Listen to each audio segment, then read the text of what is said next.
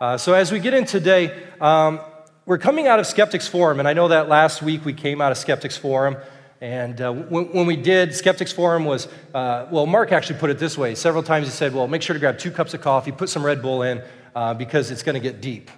And we did work through a lot of philosophy, work through a lot of apologetics, and so there was some tough things that we wrestled through. But in a sense, it's not going to be that hard, and in fact, the message today is quite simple. But at the same time, I want you to know that the message today is quite heavy.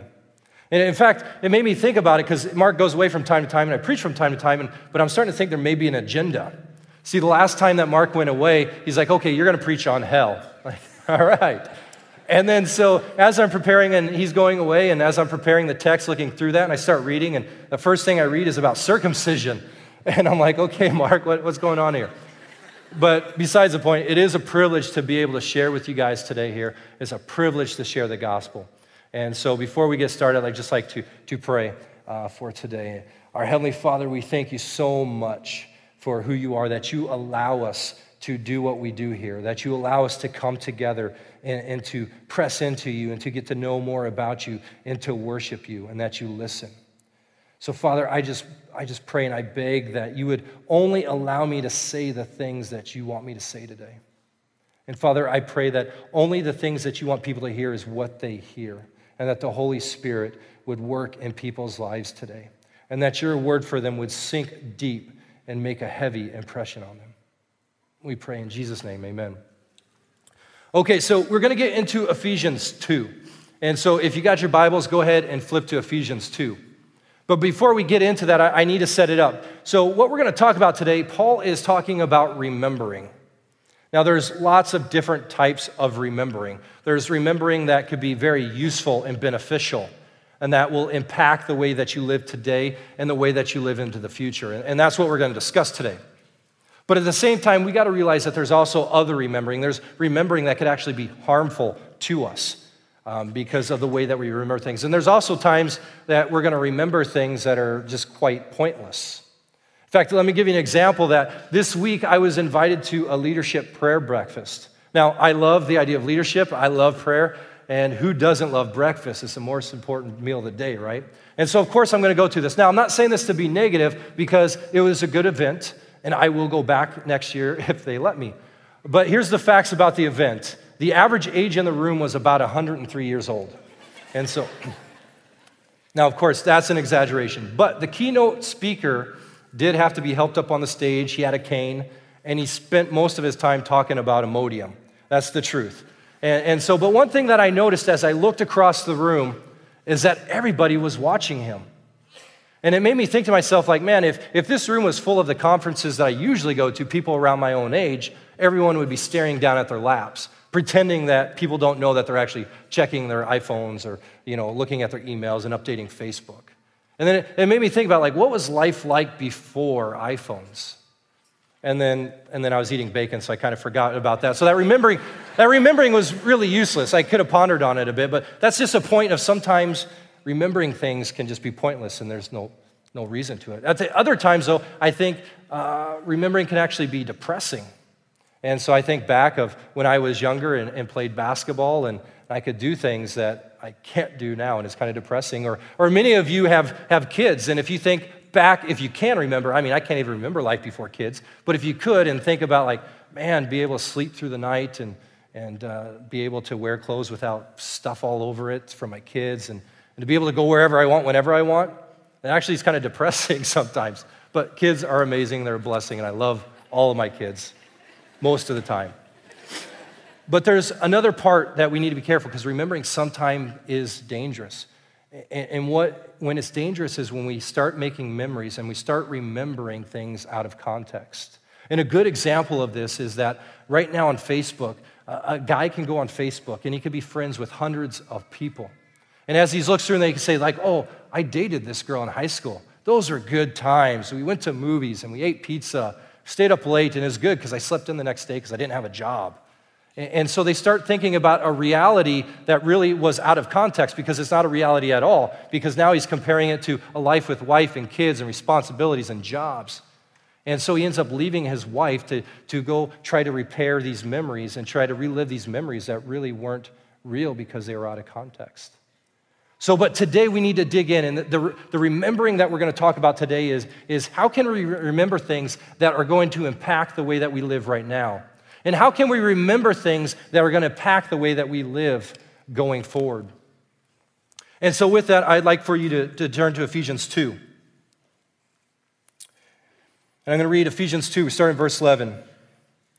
Therefore remember that at one time you Gentiles in the flesh called the uncircumcision, by what is called the circumcision, which is made by the flesh by hands.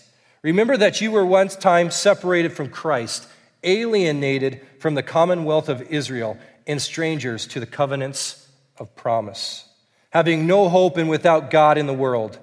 But now in Christ Jesus, you once were far off, now have been brought near by the blood of Christ. For he himself is our peace. He has made us both one and has broken down in his flesh the dividing wall of hostility by abolishing the law of commandments expressed in ordinances, so making peace and might reconcile us both to God in one body through the cross, thereby killing the hostility. So I warned you that there's going to be circumcision involved here. But don't worry, we're not going to do any slides, and so we won't go that far down the road. And I'm actually not going to get into actually what circumcision and all that. But one thing that we need to realize is what's happening here is during this time, when Paul was writing this letter, there was two main people groups. There was the Jews, and there was everybody else. And everybody else was referred to as the Gentiles. Now, at this time, the Jews were the chosen nation of God. They were the ones that entered into the covenant with God. And the Gentiles, everyone else was on the outside. Everyone else was separated. And so what the Jews did is that they distinguished themselves by circumcision.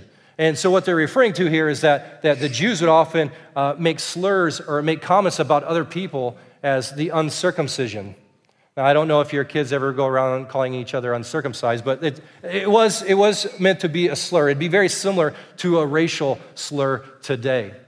Now, we do this all the time. This is not, circumcision's different. We don't go around, we don't distinguish ourselves that way today. But think about the way that we dress, the way that we talk, the things that we do with our time, the movies we watch, the TV shows that we watch, the things we eat or don't eat.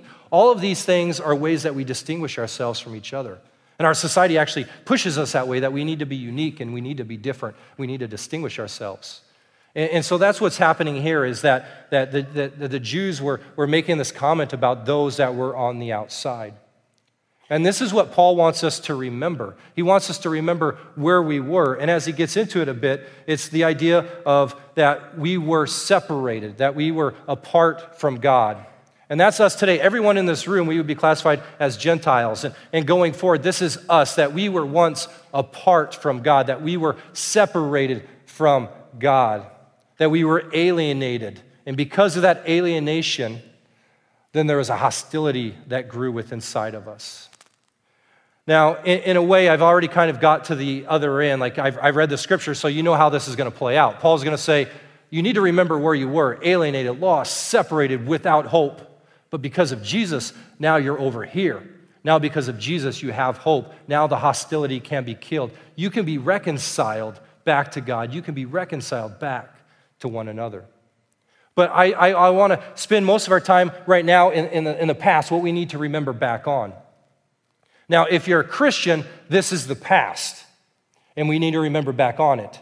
But if you're in this room and not a Christian, I just want you to ponder and think about this is your current reality.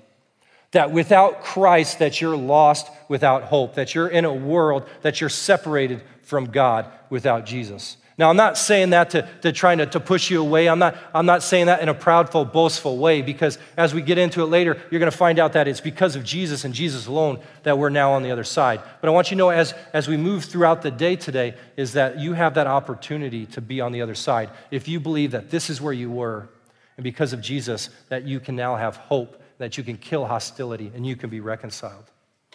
But I want to dig into that a little bit. What does that actually mean? What does it mean that alienation is going to work a hostility within us? Now, we saw this played out 2 weeks ago.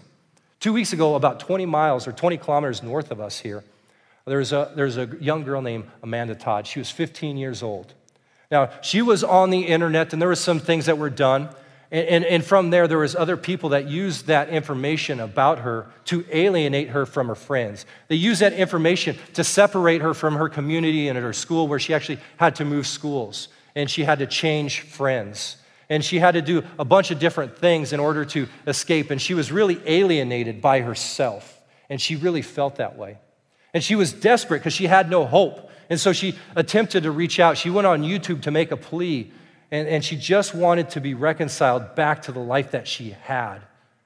But her hope wasn't answered. There was no hope for her. She felt that she was completely isolated. She felt that because so much of her separation from the world that she knew, that the only thing that she knew how to do was the most hostile thing that any of us can do, and she committed suicide. And see, this is the hostility and the alienation and it always leads to a destructive end. Now, a lot of you are thinking, well, that's the extreme example. And that is the extreme example because that is to the ultimate end, that this angst inside of us, this hostility is going to lead to destruction. But at the same time, you got to realize that that's a possibility to be within all of us. And because really, if you look in our culture now, a question that gets asked a lot is, what makes you happy? And really what that question is asking is that, what inside of you? What is that angst? What is that hostility? What is that loneliness inside of you? How do you feel that? How do you make that go away? Now, for Christians, we know that there's only one answer. There's only one solution, and that's Jesus. But many times that we forget where we were. We forget where we were alienated and separated. So we still wrestle with this inside of us. And because this angst and this hostility is inside of us, we try to fill it with different things. Now, in our culture, let's just look at BC right now, or let's look even just at Village Church right now. It is very common to own your own business. In fact, I don't know many people that work for somebody else. Everyone owns their own business here. Now, that's not a bad thing. That is actually a good thing a lot of times. But the thing that turns it bad is when you think that owning your own business and being your own boss is going to fill that peace inside of you, that hostility inside of you is going to go away because of what you do. Now, our jobs consume most of our time, so that makes sense that we'd try to use that to fill us. But the problem is that at some point, it fails, that your business is not going to take away that hostility inside of you. And then that leads down the road to destruction. And also families, again, just like work, just like businesses, families are a good thing. And so Village is full of young families, lots of kids. We have 200 kids down the hallway right now that are part of Village Kids. And so that's a good thing. But the problem is when we think that families are going to be the answer, that we think families are going to take away that hostility. And what happens is that you start putting expectations on your husband, you start putting expectations on your wife. And then when they don't live up to those expectations because they can't, then there's bitterness and there's resentment, which a lot of times leads to divorce. And we see this played out in our kids as well. I mean, we almost joke about it, but how sad is it? How many times have we heard about two fathers at a hockey arena fighting each other? And it becomes this hostility inside of them because they're trying to live their life. They're trying to find their peace. They're trying to kill that hostility through their kids.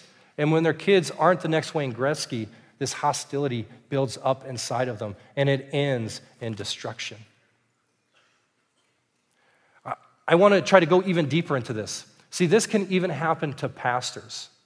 See, if we forget about where we came from, if we forget about this separation, this isolation, this alienation, it can even happen to pastors. I know a story that didn't happen that long ago. A pastor was doing an amazing job. His church was growing. He planted a church. His church exploded. And then he had a book deal on the go. He was offered to write some books and make money that way. And then all of a sudden, everyone wanted him to speak in conferences throughout the states. But what happened was that he forgot to remember where he came from. He forgot that he was apart from God, and he forgot that Jesus was the one that reconciled him to God. And when he forgot about that, what happened was that he left his wife in isolation. And then her attempt to reach out, she went to another man and committed adultery. Now, this pastor knew that this was going to end his ministry. And yet, instead of focusing back and remembering back on what he was and where he came from, He only focused on the future and what that meant. And so what happened is that he knew his ministry was over. So as the elders came to his house to see how this was all going to play out, he took his wife to their bedroom and he shot himself in front of her. And he's a pastor. See, none of us are immune to this. If we forget where we came from, if we forget the state that we were in before Jesus, it's going to lead to this angst, this hostility. It's going to separate us from God. And it always ends in destruction. Now, I want this to be heavy. And if it's not heavy, I'd love to go heavier. But the thing is, I don't think I can actually go heavy enough. I don't think I could go deep enough into this. I don't think I can make it dark enough. I don't think as Christians, many times that we understand exactly how depraved and how full of destruction and how separated we were from Christ. But I hope that sinks in, that it's heavy, because it needs to be. Now, at the same time that we started there without hope, the world is full of misery. No one's going to disagree with that. But Paul doesn't leave us there. And this is what I love about Paul's writing. Just like any great movie, he starts with the negative and he ends with the positive. It's like, I love superhero movies because they discover their strengths, and then they always go out and they just get whooped. They go out and they always get defeated. The first try they always get defeated, and it's always the second time that they're victorious. And I think Paul's writing that way. He's writing like, listen, this is where you were. It's always negative, but Paul always ends on the positive. And so I just want to focus on that again. The second part of our scripture today, he says, but now in Christ Jesus, you who once were far off have been brought near by the blood of Christ, for he himself is our peace. So this is a huge statement if we believe this. So Christians, we need to say, do we truly believe this? Because it's a huge statement if we do. And this is the statement this is the thing that if you're a non-Christian, you need to ask yourself, am I going to believe this? Am I going to believe that I was here, that I am here right now, and that there is hope, that there is a way to kill the hostility? And this is what Mark talked about last week. It's you were once dead, but now that you're alive. And now we're the same thing this week. You're far from God, but because of Jesus, now you're near God. And so we got to realize that there's one or the other. There's no shades of gray here. It's black and it's white. You once were one place and now you're another place. You were separated from God, now you're reconciled to God. You were alienated, and now you're brought close. And so we need to realize that. And so the big thing is that we got to realize is how did we get from there to here? Now, the scripture, I've already given away the punchline, right? Because the scripture says it's because of Jesus. And what it means by this is that Jesus saw that we were in a place that we had no hope. And from there, he said, well, there's only one solution. And that's the problem with humans. That's the entire issue. That's our biggest problem, is that we're separated from God. And that's what Christianity is all about, is getting back to God, is getting near to God. And God knew that there's nothing we can do to get back to him. And so that's why Jesus came. And if you've ever heard me preach, I say the same thing every time, and I don't apologize about it, because this is what it's all about. That Jesus, because he knew that we couldn't get back, he had to do something about it. And so Jesus came to this earth, and Jesus lived the life that we should have lived. And see, Jesus lived a perfect life, which means he had no sin. And because he had no sin, he didn't deserve to die, because death is brought on by sin. But he didn't have sin, so he didn't have to die, yet he chose to die in our place, because our sin created a debt, and that debt had to be paid. And it was Jesus going to the cross and dying on the cross, shedding his blood, and then raising 3 days later. That's the gospel. That is Christianity, all wrapped up in the gospel, that we were once lost, we were once alienated, we were once separated. Now because of Jesus and what he did on the cross, the gospel, we now can be close to God. And this is crucial. This is crucial to the Christian faith. But one of the things is that we really need to focus on that middle part. We need to focus on the blood of Jesus. Because what happens is that a lot of times as we think back, as we think back to our depravity, a lot of times it's all about what we do. It's about our works. And we need to realize that our works can't save us. We need to know that it's by the blood of Christ alone that we can be saved. So a lot of people say that there's no greater denial of the gospel. There's no greater denial of the faith of Christians than to believe that your works can get you close to God. And so this is something we need to dig into. And so if you're tweeting, this is something you can tweet. This is something I want you to remember, that your best, your absolute best still sucks. Okay? You need to realize that no matter what you do, it cannot make you right with God. Kanye West even knows that. I don't know if you listen to Kanye West, he raps that there's nothing I could do now to right my wrongs. And if Kanye West knows this, we need to know this. Okay? I'm sure where that came from. We got to constantly remind ourselves of where we were and where we are, and the focus is on Jesus. And that's why we worship Jesus as our God. And so we need to realize is that as we look at that, as we look at our works, God actually calls our works dirty rags. They're worthless. And we need to realize that as we look at this, it's Jesus alone. And the scripture says it's the blood of Jesus. Notice it doesn't say that it's the good example set by Jesus. He doesn't say it's the teachings of Jesus. He doesn't say it's the moral compass of Jesus. He says it's by Jesus' blood. Now, for some people, that's offensive because in our culture, a lot of people like the idea of God. They love the idea of prayer. Even if you don't believe in God, people will say, I will pray for you. You're in our prayers, which really doesn't make sense apart from the fact that there is a God. And if there is a God, we got to know the only way to get back to him is the blood of Jesus. And so Paul, because of this, is going to take us to the other side. Now, I want to dig into that a little bit deeper because I think it's an issue that even if we believe it, as Christians, we believe that we were there, we can remember that, we can even believe that, okay, this is where God's taken us. But I run into questions all the time that it still comes down to our works, that we truly don't believe it's the blood of Jesus.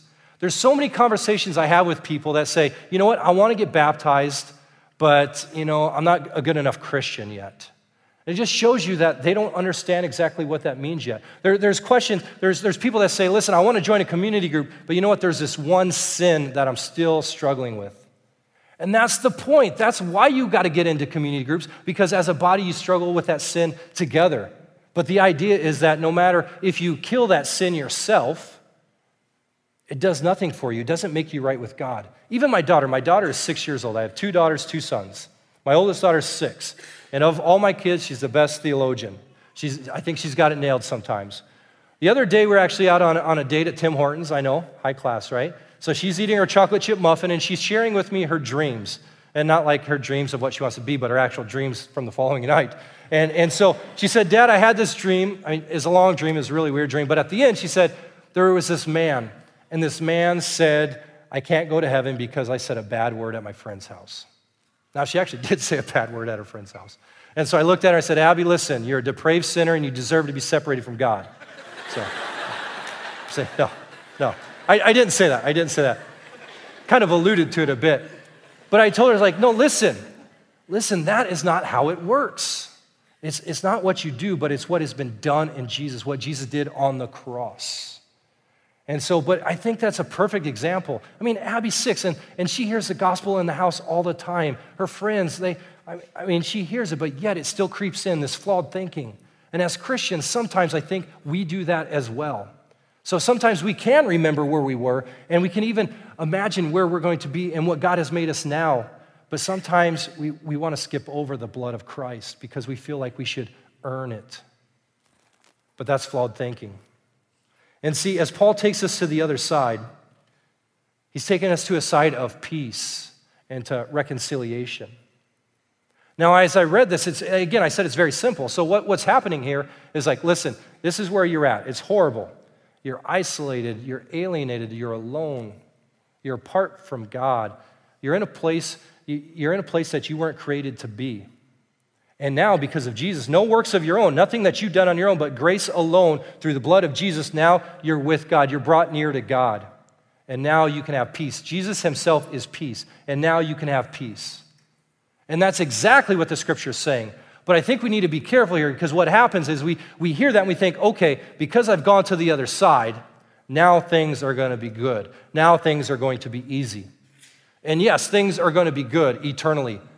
But don't think that things are going to get easy. In fact, if we look at Scripture, Once you become a Christian, things are probably going to get harder for you. Now, this is something I really want to touch on because I think this is something that as a church we are wrestling with. And I think we're wrestling with it because we're talking to people all the time that are up against the wall. People are hurting. People that are committed to Christ are hurting.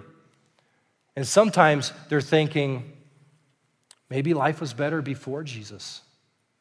And see, this is the problem, is that they're trying to think back to where they were, but it's out of the context. It's out of the reality of what it actually was. And so, for example, take Village Church, and I want to press into this a little bit. Some of you know this. When Village Church was planted a couple years ago, during the initial phase of it, there was a small core team. There wasn't many people that were gathering in order to launch Village Church. And on that small team, there was 3 deaths. There was a death of 2 mothers and 1 father. And so that was at a time when Village Church was just being birthed, and from conception all the way, and Mark lost his father after the first week of Village. Or even if you look back to this summer, we ran a kids program. Almost 400 kids showed up, and it was amazing. A lot of kids heard about Jesus for the first time. But day one, I show up, I had my coffee, and I remember because I didn't even get to drink my coffee. I'm rolling up with my coffee, and I hear someone calling 911. So I had to put my coffee down, never got back to it. And that started the week. We called 911 3 times that week. At the same time, my wife got a call that week that her mother had a stroke. It was a hard week. And at the same time, right now, a couple months ago, we launched Rosemary Heights campus. And there was a team that was a core team that was going to launch out to be the core of that campus. And during the last month, there's been so many issues and struggles and sicknesses that this core team had to deal with. And so we look at it and say, listen, things aren't going to be easy. And so if we look back and we look forward at the same time, we got to realize that just because we're on this side now, the positive side, doesn't mean things are going to be easy. And we got to be careful that when we remember back, we got to remember correctly, because there are some people that are thinking, maybe I should go back. Maybe I should go back to life before Jesus. Maybe I should go back to life before church. And we need to be very careful with that because it's flawed thinking. We see this in the book of Numbers, actually, when the Israelites were enslaved in Egypt. And they prayed for God to save them. And God did answer, and God saved them. And he brought them out of Egypt, and he brought them into the desert to take them into the land that he promised for them. But during this time, there was a time in the desert, and they were there for a period, and there were some hard things that they dealt with. And during this time, some of them started to grumble. Some of them started to say, maybe we should go back to Egypt. Maybe we should go back into slavery. And we need to be very careful because as a church, I think sometimes it's easy to look back and remember things as they weren't. And so we need to really focus on exactly where we were alienated and separated from God and realizing that's not where we want to be.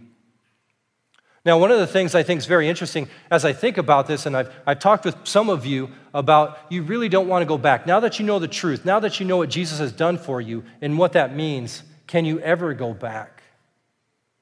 And it's the same thing we need to look at in the scriptures. When Israelites came out of Egypt and they were in the desert, now, of course, there's opposition, and we do have an enemy, and Satan is real. But as we look at that, we got to realize that it was God who kept the Israelites in the desert. And so some of you are up against the wall. Some of you are facing very tough struggles right now. Some of you are tired. I get it. Some of you are so tired you just want to quit. But that's why Paul's saying it's so important to look back to where we were. And it may be the fact that God is actually pushing into you, and he's got you exactly where he wants you. Even though it's hard, it may be exactly where he has you for a reason. I want to share a little passage here from, there's a pastor in Philadelphia. His name's Eric Mason. And I want to share you something from one of his sermons. He said, a lot of people blame a lot of things on Satan. And it's easy to deal with the reality of the fact that Satan is against you and all that stuff, and that he's your problem. But there's a whole other category, an issue that you need to let sink into you, when it's not Satan's who's your problem, but it's God who's your problem. Listen, if you're going to walk in the implications of the gospel, then you're going to have to be married to the principles of brokenness. Brokenness is the mark of a person that is qualified to be used by God. And at the end of the day, people that are actually being used by God in a crazy way and in an off-the-meter way are people that have been cracked up, that have been lunged at by God, and God has done something to them. See, broken can mean shattered, crushed, maimed, devoid of arrogance, wounded, contrite, injured, smashed and grieved, anxious, distressed, crippled, wrecked, demolished, fractured, handicapped, disabled. Brokenness. Based on the scriptures, it's the spiritual state by which one is disarmed of one's self-dependence and pride, therefore leaving one disabled in desperate need of help, thereby making one a viable conduit for the glory of Christ. See, being a Christian is hard. And so if you're a Christian in this room right now, you got to realize that. But you can't forget where God has brought you from through Jesus' blood. And if you're not a Christian in this room, I ask you, please don't pretend to be one, because it's stupid and it's hard and there's no point.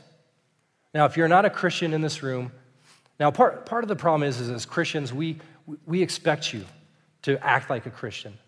And as a church, we need to get past that. If you're not a Christian, we want you here. We want you to hear this truth. We want to love you. We don't want to judge you based on a set of values that you don't believe in.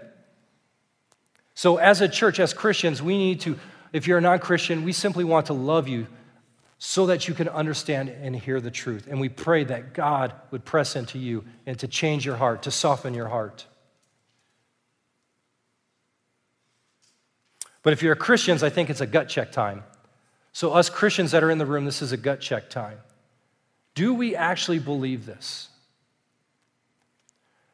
When we think back of where we were, do we believe that we were alienated from God? Do we see that as a problem? Do we see our separation from a holy God as a problem?